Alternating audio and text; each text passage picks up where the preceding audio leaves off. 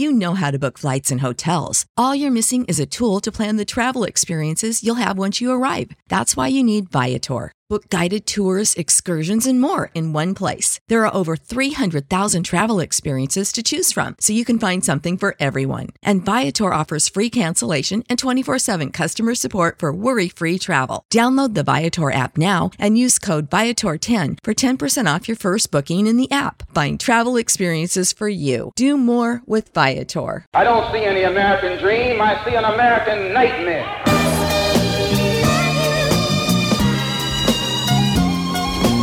We never initiate any violence upon anyone, but if anyone attacks us, we reserve the right to defend ourselves. When you're in your own nation, in your own land, you're in a position to get justice. But when you're in another man's country, in another man's land, you have to look to that other man for justice, and you'll never get it. We're nonviolent with people who are nonviolent with us, but we are not nonviolent with anyone who is violent with us. Anytime you beg another man to set you free, you will never be free. We are ready and willing to pay the price that is necessary for freedom. What price are you talking about, sir? The price of freedom is death. Welcome to Make It Plain, where we offer Christian reflections on the words and life of Malcolm X. I'm Philip Holmes. And I'm Taylor Gray. We are your hosts. So Taylor, today I thought it would be helpful for us to look at a quote from Malcolm X. And the quote is basically addressing the topic of intellectual integrity. And this quote it means a lot to me because this is when I think I fell in love with Malcolm X. Man, I love the way that this dude thinks. So I'm going to read this quote real quick. He says, "Despite my firm convictions, I have always been a man who tries to face facts and to accept the reality of life as new experience and new knowledge unfolds it. I have always kept an open mind, which is necessary to the flexibility that must go hand in hand with every form of intelligent search for truth." It's good. Man, there's so much in that quote, man. And I think, as we talk about intellectual integrity, it could mean different things. Some would say it just means to be educated on some level, whether it's a certain kind of higher education, in our case, seminary training. Some would say it just has to do with life experience. Different circumstances can teach you more about the realities that we face. But what are some reflections you have about just intellectual integrity? What do you think that actually communicates, or how we pursue it? That's good. Well, I'll just get straight to the point and read you the definition that I found that I thought was helpful. It says, intellectual integrity is the discipline of striving to be thorough and honest, to learn the truth, or to reach the best decision possible in a given situation. A person with intellectual integrity has a driving desire to follow reasons and evidence courageously wherever they may lead. Courageously, man. And it's interesting because it does take courage, because you have to at some point admit that you're headed into unknown territory. Correct. And you're posturing yourself as a learner. So Malcolm starts off that quote saying, despite his convictions. It means you can embark on this journey with your convictions. Right. And he says, despite my firm convictions. Yeah. So this is one of the things that I think I appreciated about Malcolm, because I think that a lot of people would be intimidated by a guy who has the convictions that Malcolm has, who was as zealous as Malcolm was about what he believed. And this is why I was so much able to identify with Malcolm when I read this quote, because I knew exactly what he was talking about.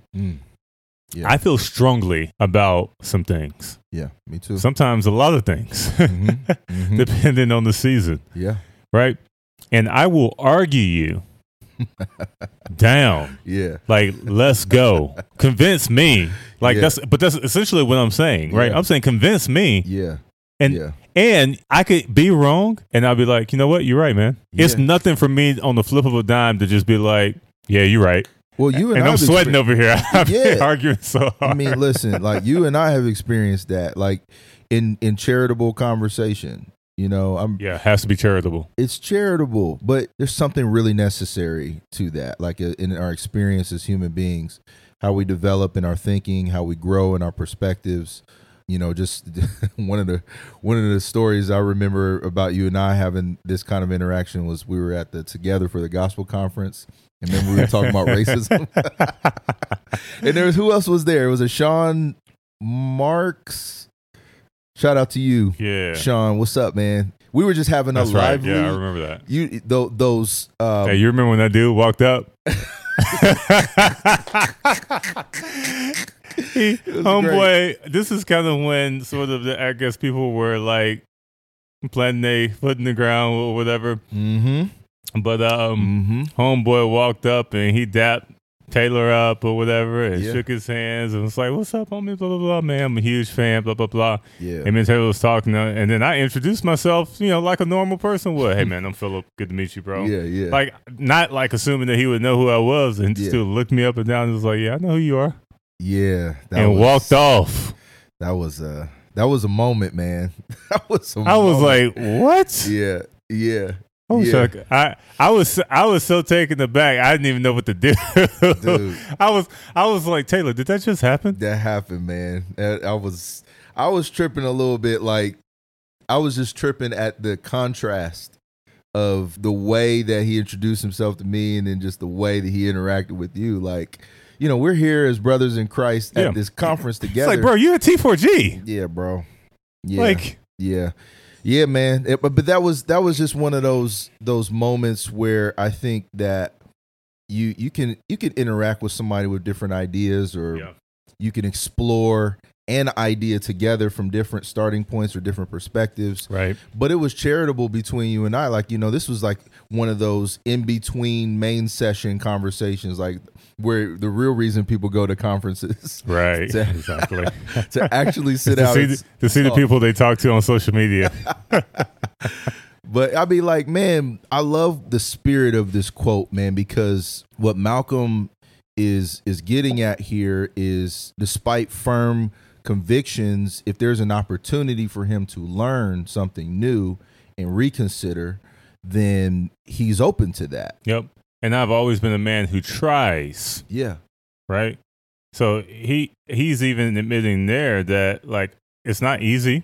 Yeah. I don't always do it. Yep. But I'm trying to face facts, because facing facts is hard. Facing facts. Sometimes it's easy to be wrong. Sometimes it's very difficult to be wrong. Yeah. Yeah. And usually it has to do with whether you're privately wrong or publicly wrong. You know, that's true. And so for him to say that and obviously disseminate this thought publicly is interesting. I'm also, as it relates to intellectual integrity and engaging in dialogue with somebody to either have your perspective enlightened or to educate someone who misunderstands your perspective.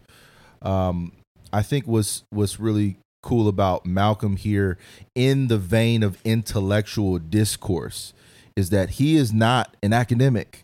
You know, he is not a person who went through the levels of schooling that would classify him as a scholar or someone who exists in certain circles to talk about ideas on a high level. Mm-hmm. And yet he finds himself in these spaces all the time. Mm-hmm. So I think his background and ultimately his ascent into the place of social discourse and dialogue informs his posture. Right. Because he's already been through so much in his life. Whatever he could have thought life was, it faced several traumatic events to alter his perspective. So that should also inform whatever we think about intellectual integrity or intellectual honesty. Yeah, no, that's good. I think tribalism plays a huge part. Yeah. In the role, you know, I've kind of been thinking through the effects of Christian tribalism, and I've been trying to answer the question, okay, so why do most books regarding this issue of race like major on problems but are weak when it comes to solutions? Like, why is the diagnosis of the problem often incomplete and inaccurate? or completely fabricated. Yeah. Like why are so many people, why are so many of the rather proposed solutions either more influenced by political ideology than scripture, or an oversimplified answer with Bible references but little to no applicable substance? Yeah, man. And I think that the simple answer is that it's complex, and folks can't connect the dots due to tribalism. Yeah. Right? Because I think this is why you have so many special interest tribes unable to see the forest for the trees. So we've become so bent on convincing the masses that the tree that we've been hacking on is the greatest threat or the most important issue, that we've completely overlooked the fact that we've set up camp in Mirkwood. Yeah. I mean, that's a handicap. You know, let's flat out acknowledge it for what it is. Like, tribalism is a handicap. You Absolutely. know, it's you identifying with a limited view of the world, and ultimately, in this case, a limited view of God, a limited view of the gospel, a limited view of how our faith impacts the world. And there's nothing wrong with having convictions that align with your tribe. Yeah. It's just that in the spirit of Christian charity, as we interact with those who would also profess to have faith in Christ, are we even in a position to hear from and gain from other people who have other convictions? You know, and at least hear out what that conviction could be and become a learner if it's something you're not familiar with. Become a learner if it's coming from a place that you rarely, if ever, have interacted with. You know, so that's, again, when I read this from Malcolm, it's like, man, intellectual discourse sometimes comes with the cool kids crowd versus the outcasts. Yeah. And I think, you know, influence plays a big part in whether or not a person or a tribe will be heard. Yep. So when we need to do, I believe, in you know, not to get preachy, but I get preachy, Pastor. Hey, listen, man, tribalism is just one of those nagging inconsistencies with the scriptures. This idea that a certain group within the context of the family of God or the community of faith just is right universally. You know, like they can conclude what should be known, what could be known authoritatively, and everybody else needs to just get down or lay down. Or that's just a euphemism for saying that you just must trust us because we know what the gospel is saying. Right. And so that, for us, I believe is a handicap to our witness, and ultimately is inconsistent with the scriptures because it hampers our ability to actually show love for one another. Man, that's good. That's good. When you end up in these ghettoized tribes where you're essentially stuck in some type of echo chamber, and the only thing that you're hearing is essentially what you already believe or what you would be prone to believe. Yeah. The reality is that you're not being sharpened. Like 100%. You're essentially being made a butter knife. Yep. Right. You're not really good for anything. Yep. And you're only cutting one way, right? You the only thing that you can cut is the easy stuff, right? Yes. But when it comes to something that requires rigorous intellectual engagement, and you're put in a place where people aren't necessarily prone to believe whatever it is that you're spewing, the reality is that you're gonna whatever you're saying is usually gonna fall on deaf ears, not because they can't hear, but they can see oftentimes the intellectual dishonesty that's taking place. Yeah. And because, again, you can create a narrative by misrepresenting people. You can create a narrative that seems to be right by essentially taking bits and pieces of what someone says, or being very selective with your facts. Yep. Right. That's why when people talk about like the data says, I'm like, first of all, obviously you haven't spent much time with data, because you can make data say whatever you want data to say. Right. I'm a marketer. Right. I do surveys all the time. If I want a survey, right, to come out saying something, I'm going to be very selective with the questions that I ask. Right. So, but if you're a marketer who's serious about data, you have to sit down and you have to think very carefully to make sure that you help people get past their biases when you're asking questions, right? Yeah. So how can I get to the truth? There's a question that gets to an answer that's up here, and then there's a question that gets to the underlying like root cause. And you got to figure out what's that question every single time if you want to get real data. Yes. And I've just found that guys, when they're engaging and when they're coming up with these arguments, there's a particular narrative that and an agenda that wants to be pushed, and that agenda is going to be pushed regardless of what the truth actually is. Yes. And it's unfortunate to watch it play out in Christian circles, because again, you find yourself in these echo chambers, and that means that you're not really open to learning from the people on the other side of the aisle. Man. In order to claim any level of intellectual integrity, you have to read and represent well those who disagree with you. Represent well those who disagree with you. Man, if you could spend time teaching people the process by which you can faithfully employ that kind of an ethic, then I think it would take much longer than we could measure or even anticipate to help people learn what that means. Like, so to represent someone that you clearly have a difference of perspective with, to represent them accurately. Man. I mean, like that just seems like an entire discipleship undertaking. And not just accurately, but like charitably, to the point where whenever it's not clear what they're actually saying, you're going to assume the best. Man, that's the Christian ethic. That's the Spirit's work in us to take that extra step and not just, like you said, write some perspective on a whiteboard and point to it, but to engage with a person and say, look, man, I'm going to assume the best about what you communicate. I think some people, they may try versions of that, but it's eventually designed to cultivate a gotcha moment. So you're kind of coaxing them into this version of friendliness in the congregation, or in the conversation, just so you can hit them with the hammer. Yep. Because after all, you were charitable and you made them laugh, or you shot a friendly affirmation or a compliment their way. But it's not truly to hear them or understand them. It's to persuade them that you're right. Right. It's not to actually love them. Yeah, exactly. Right. As a human. Yep.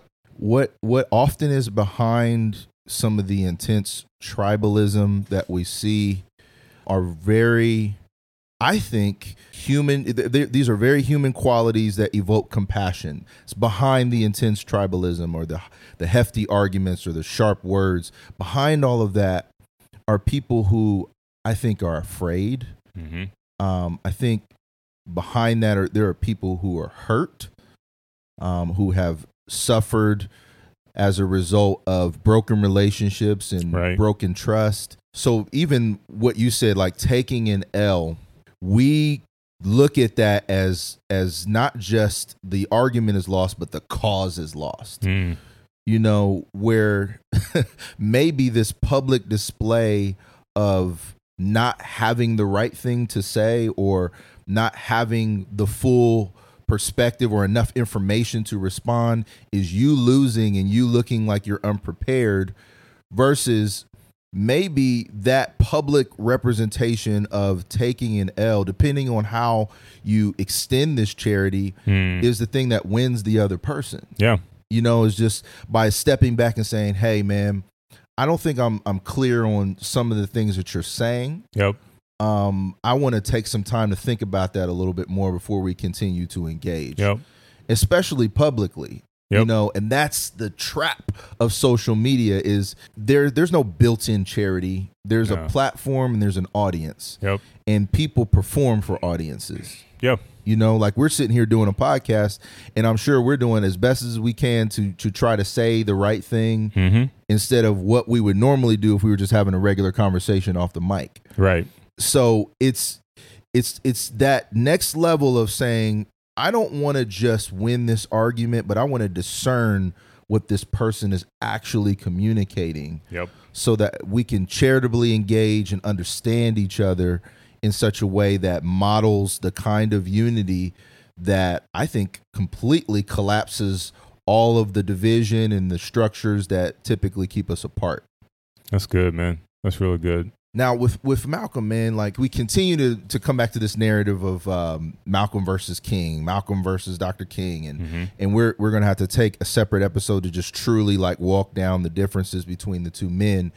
But what we do see, and I think where we're headed in some ways is there's a convergence of their ideas. Later in their lives, they find that they have more in common than they have differences. They still have differences, but there becomes a charitable conclusion to their relationship.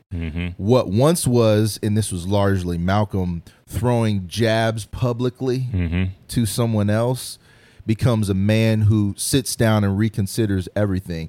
And that kind of stuff, again, that's not learned in a book, that's learned through life experience. Yep. So as Malcolm becomes disappointed and disillusioned with this religion that he has given his life over to, and things play out in such a way where he has to distance himself, he becomes open to a whole nother perspective of life and God. Yeah. That we just saw the beginning of that. Right. Malcolm never got the opportunity to fully evolve, because who's to say where he would have ended up, 20 years later, 30 years later. And it's unfortunate we never got a chance to witness that, because both he and King were the types of individuals that this generation, it feels like at least, God is sovereign. When a man's time is up, a man's time is up. But it feels as if on some level there was still more to learn from both of those individuals. Yeah. Because they were still both died in their 30s. Yep. Which is incredible to think. Just for me personally, and we were talking about this a little earlier, we know we don't think the same way we did when we were 22 years old. Like this whole idea of being intellectually honest, that practice evolves over time, and with whatever we have the capacity to understand in different stages of life. Yeah, because oftentimes you just gotta be wrong enough to realize, dang, dude, I thought I had it. Because when you're in your 20s, man, you think you know everything. Yep. You're ready to teach folks some stuff. Yep. And then all of a sudden, the cliches or the caricatures, don't work anymore. Yep. And you quickly realize that, I don't know as much as I thought I know. Yeah. I knew. And then you get married and you really realize how much you don't know.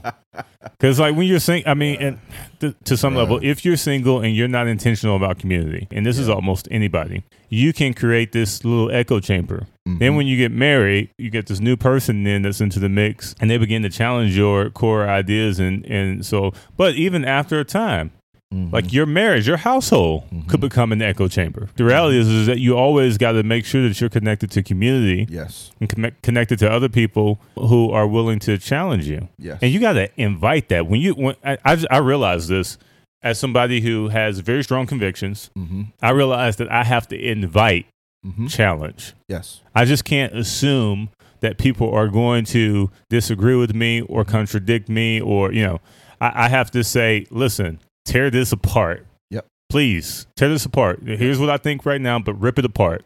Help me. What do y'all think? Where are my holes at? Where are my gaps at? Yeah. What we believe in terms of our identity in Christ is almost a progression of childlikeness, where we are constantly evaluating what we know, what we think we know, and ultimately what we hope to learn, what God is teaching. Practical ways this plays out is, in the scriptures, you've got Peter who has an idea about what the church is and what the church should be. Mm-hmm. And yet there is a person being risen up under completely different circumstances to actually write the majority of the New Testament. And when these two men converge, it's not because they share the same ideas Right. about what should be done. And yet Paul legitimately has a mandate from Christ to go and do something that the other apostles were not called and told to do in the same way. Right. You know, like Paul's specific mandate is like, look, you're going to suffer Mm-hmm. in this proclamation of the gospel to the Gentiles. And Peter is still wrestling with his idea of what that looks like. Lived experience with Christ, lived experience evangelizing, ministering to Jews and the Jewish culture within that context, meets Paul and pseudo agrees with this idea that the gospel is supposed to go to the whole world. Mm-hmm. Yet when the moment comes for him to affiliate fully with that conviction, Peter tries to have it both ways. Yeah. He tries to affiliate with Judaizers and say, oh, well, you know, you probably should get circumcised. And then Paul has to, in his faith, he has to correct him Right. publicly. So but then the end of that story isn't Peter retreating to his tribalism. It's him writing charitably about Paul later and saying, you guys should listen to Paul. Mm-hmm. A lot of the things that he has to say may be hard to understand, but this brother knows the same Christ that I follow. So we don't play with that charity. We don't make political posts to seem like we have this relationship when really behind the scenes we're not feeling these guys and we never would really kick it with them anyway. But this unity that's crafted by the Spirit causes us to converge in ways that open us up to learn more fully what God is teaching us. That's so good. I mean, Malcolm is just that guy. I think that within the context of organized religion, even like the way that tribes start to form, Yeah. what is Christianity becomes a subject of debate. Mm-hmm. Like what even Malcolm concluded about Christianity, which we'll talk about later, Mm-hmm. the critiques become valid. And then you start to ask these questions. And I'm not saying I'm fully resolved to this notion, but you start to begin to ask questions about what in a person like Malcolm X's life models the ethic that we believe. You know, like this, what we're reading in this quote, this is an ethic that we believe. Yeah. You know, something that Christ taught. Mm-hmm. So if you're going to, like we talked about earlier, you're going to shut down Malcolm X and say, no, he's just altogether harmful, then you'll lose a powerful example that ultimately should inform our identity as believers. Yeah, that's good. I mean, let's talk about the search for truth and the snare of deception. If I could be be direct here, what's more important in our time now? Like, you know, like and I know that this is a bad question on his face, like, but what's more important, the search for truth or exposing deception? So when I say the snare of deception, I guess what I mean is, I think I can't help but think about the Sho Baraka quote, so open-minded that your brains fall out. Mm-hmm, mm-hmm. As a Christian, the scriptures have to be your guide. 100%. Yes. Right. Mm-hmm. So I guess what I'm ultimately trying to get at, that there's a person that searches for truth that never actually, because this is different from Malcolm, right? Mm-hmm, mm-hmm. And I think this is helpful. There's a person who searches for truth, but they never have any firm convictions. But they're always on this never-ending search for truth. Yeah. Tossed to and fro. Yep. By every wind of doctrine. Yes. Exactly. So I think that it has to be made clear, not for us, not to us, not between us, but for those who are listening, to make sure that they hear what we're saying and what we're not saying. Yeah. You need to have firm convictions, but you need to allow yourself to be challenged. Yes. You need to allow yourself, you need to have enough humility to step back and listen, right? Because what you believe is the truth. Even if the scriptures are your final authority, perhaps it's not that the scriptures aren't true. Perhaps you've misinterpreted or misunderstood the scriptures. Yeah. And that goes back to your point about community, being in a space with people who will challenge you. According to the scriptures, if you're not going to do the work to study the scriptures, study to show yourselves approved, and understand to the best of your ability with seeking what God's word is actually teaching us, then how could you be equipped, even in a public forum or private forum, to argue or contend for the faith? You know, in your own mind, maybe you say, I'm contending for the truth, or I'm contending against deception. But if you haven't done the work of studying the scriptures to actually form that foundation from which you spring from in engaging with any idea, then then your ground's going to be shaky, you know, and you're going to, you may be that person that becomes tempted to just exist in the land of ambiguity and say like, well, you know, I think I can gain. No, there is a rock that you can stand on in the scriptures, in the word of God, that helps you navigate with everything, and navigate every kind of idea. And that's the fear thing that I was talking about earlier, is I think there are folks who are they're afraid that if they step or venture into ideas outside of their tribe, that somehow that's a departure from the gospel. That's because they living on sand. They think. Listen, and here's the thing, man. So I had this happen to me. This is a perfect example. So when guys, first come into Reformed theology, they tend to read and regurgitate more theological conclusions than scripture. Yeah. And not that those theological conclusions are necessarily wrong, but they have this appearance of knowledge. It's posturing more than anything else. Posturing. Case in point, I tweeted a few weeks ago, or maybe a couple of weeks ago, a husband protects his wife from external threats by defending her. A husband protects his wife from internal threats, and I put in parentheses, even himself, by empowering her. Now, a guy who is in sort of the Calvinist circles said, instead of promoting worldly philosophies like this, we should simply just love our wife, like Paul says in Ephesians. Hold on, man. But that's my point, though, Phil, is that when you're so devoted to your tribe, you run the risk of actually walking away from the faith you say you stand for. You walk away from the faith when you walk away from the scriptures. Right. You know what I'm saying? Right. So if you can't even exegete a text based off of something very elementary, you know what you're saying, like I'm not hearing some complicated theory that you're throwing out there for controversy's sake. No. Depending on how sensitive the tribe is to those words that you used, you could be labeled a charismatic fanatic for saying it doesn't matter. The scriptures say power. and this particular tribe has a huge problem with misogyny.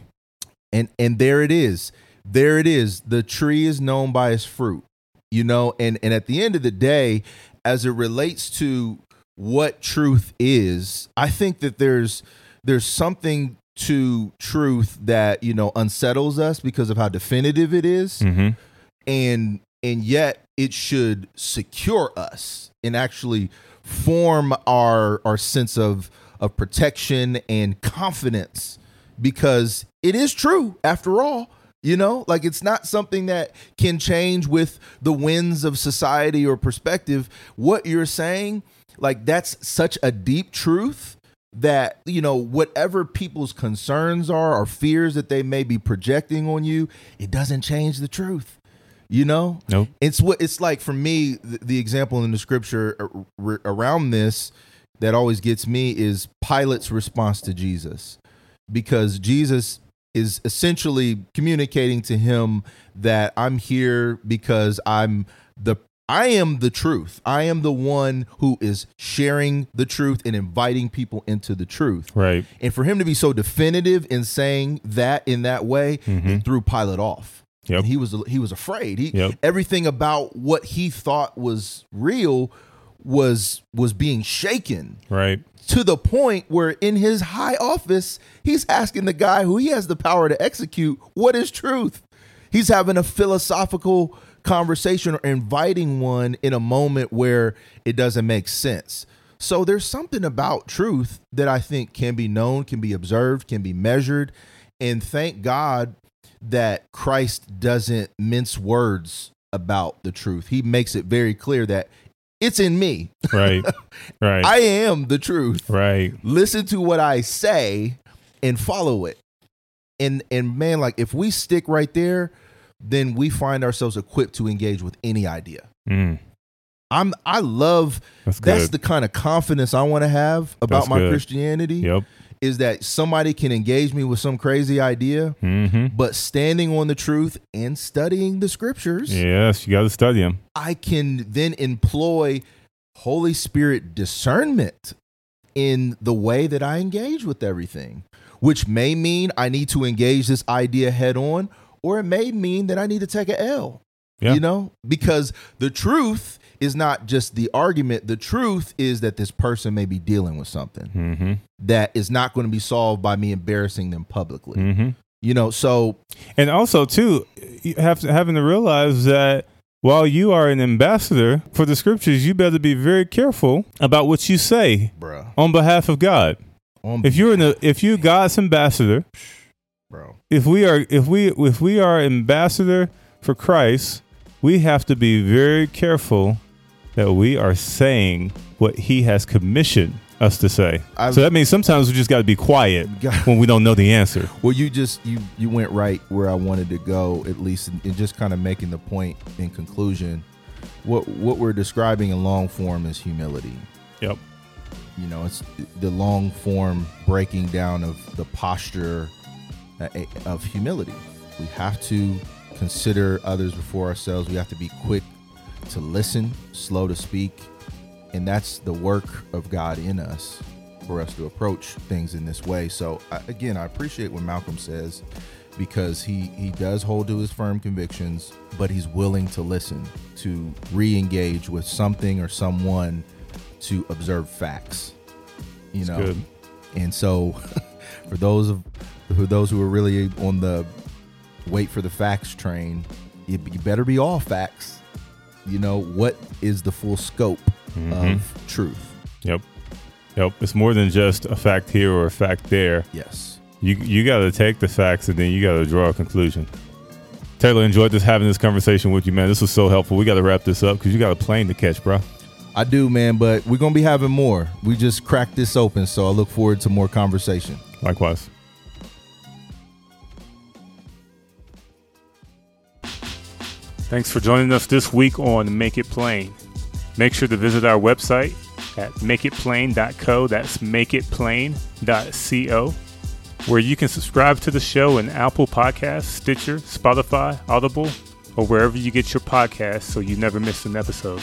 If you found value in this show, we'd appreciate a rating on Apple Podcasts, or if you simply tell a friend about the show, that would help us out too.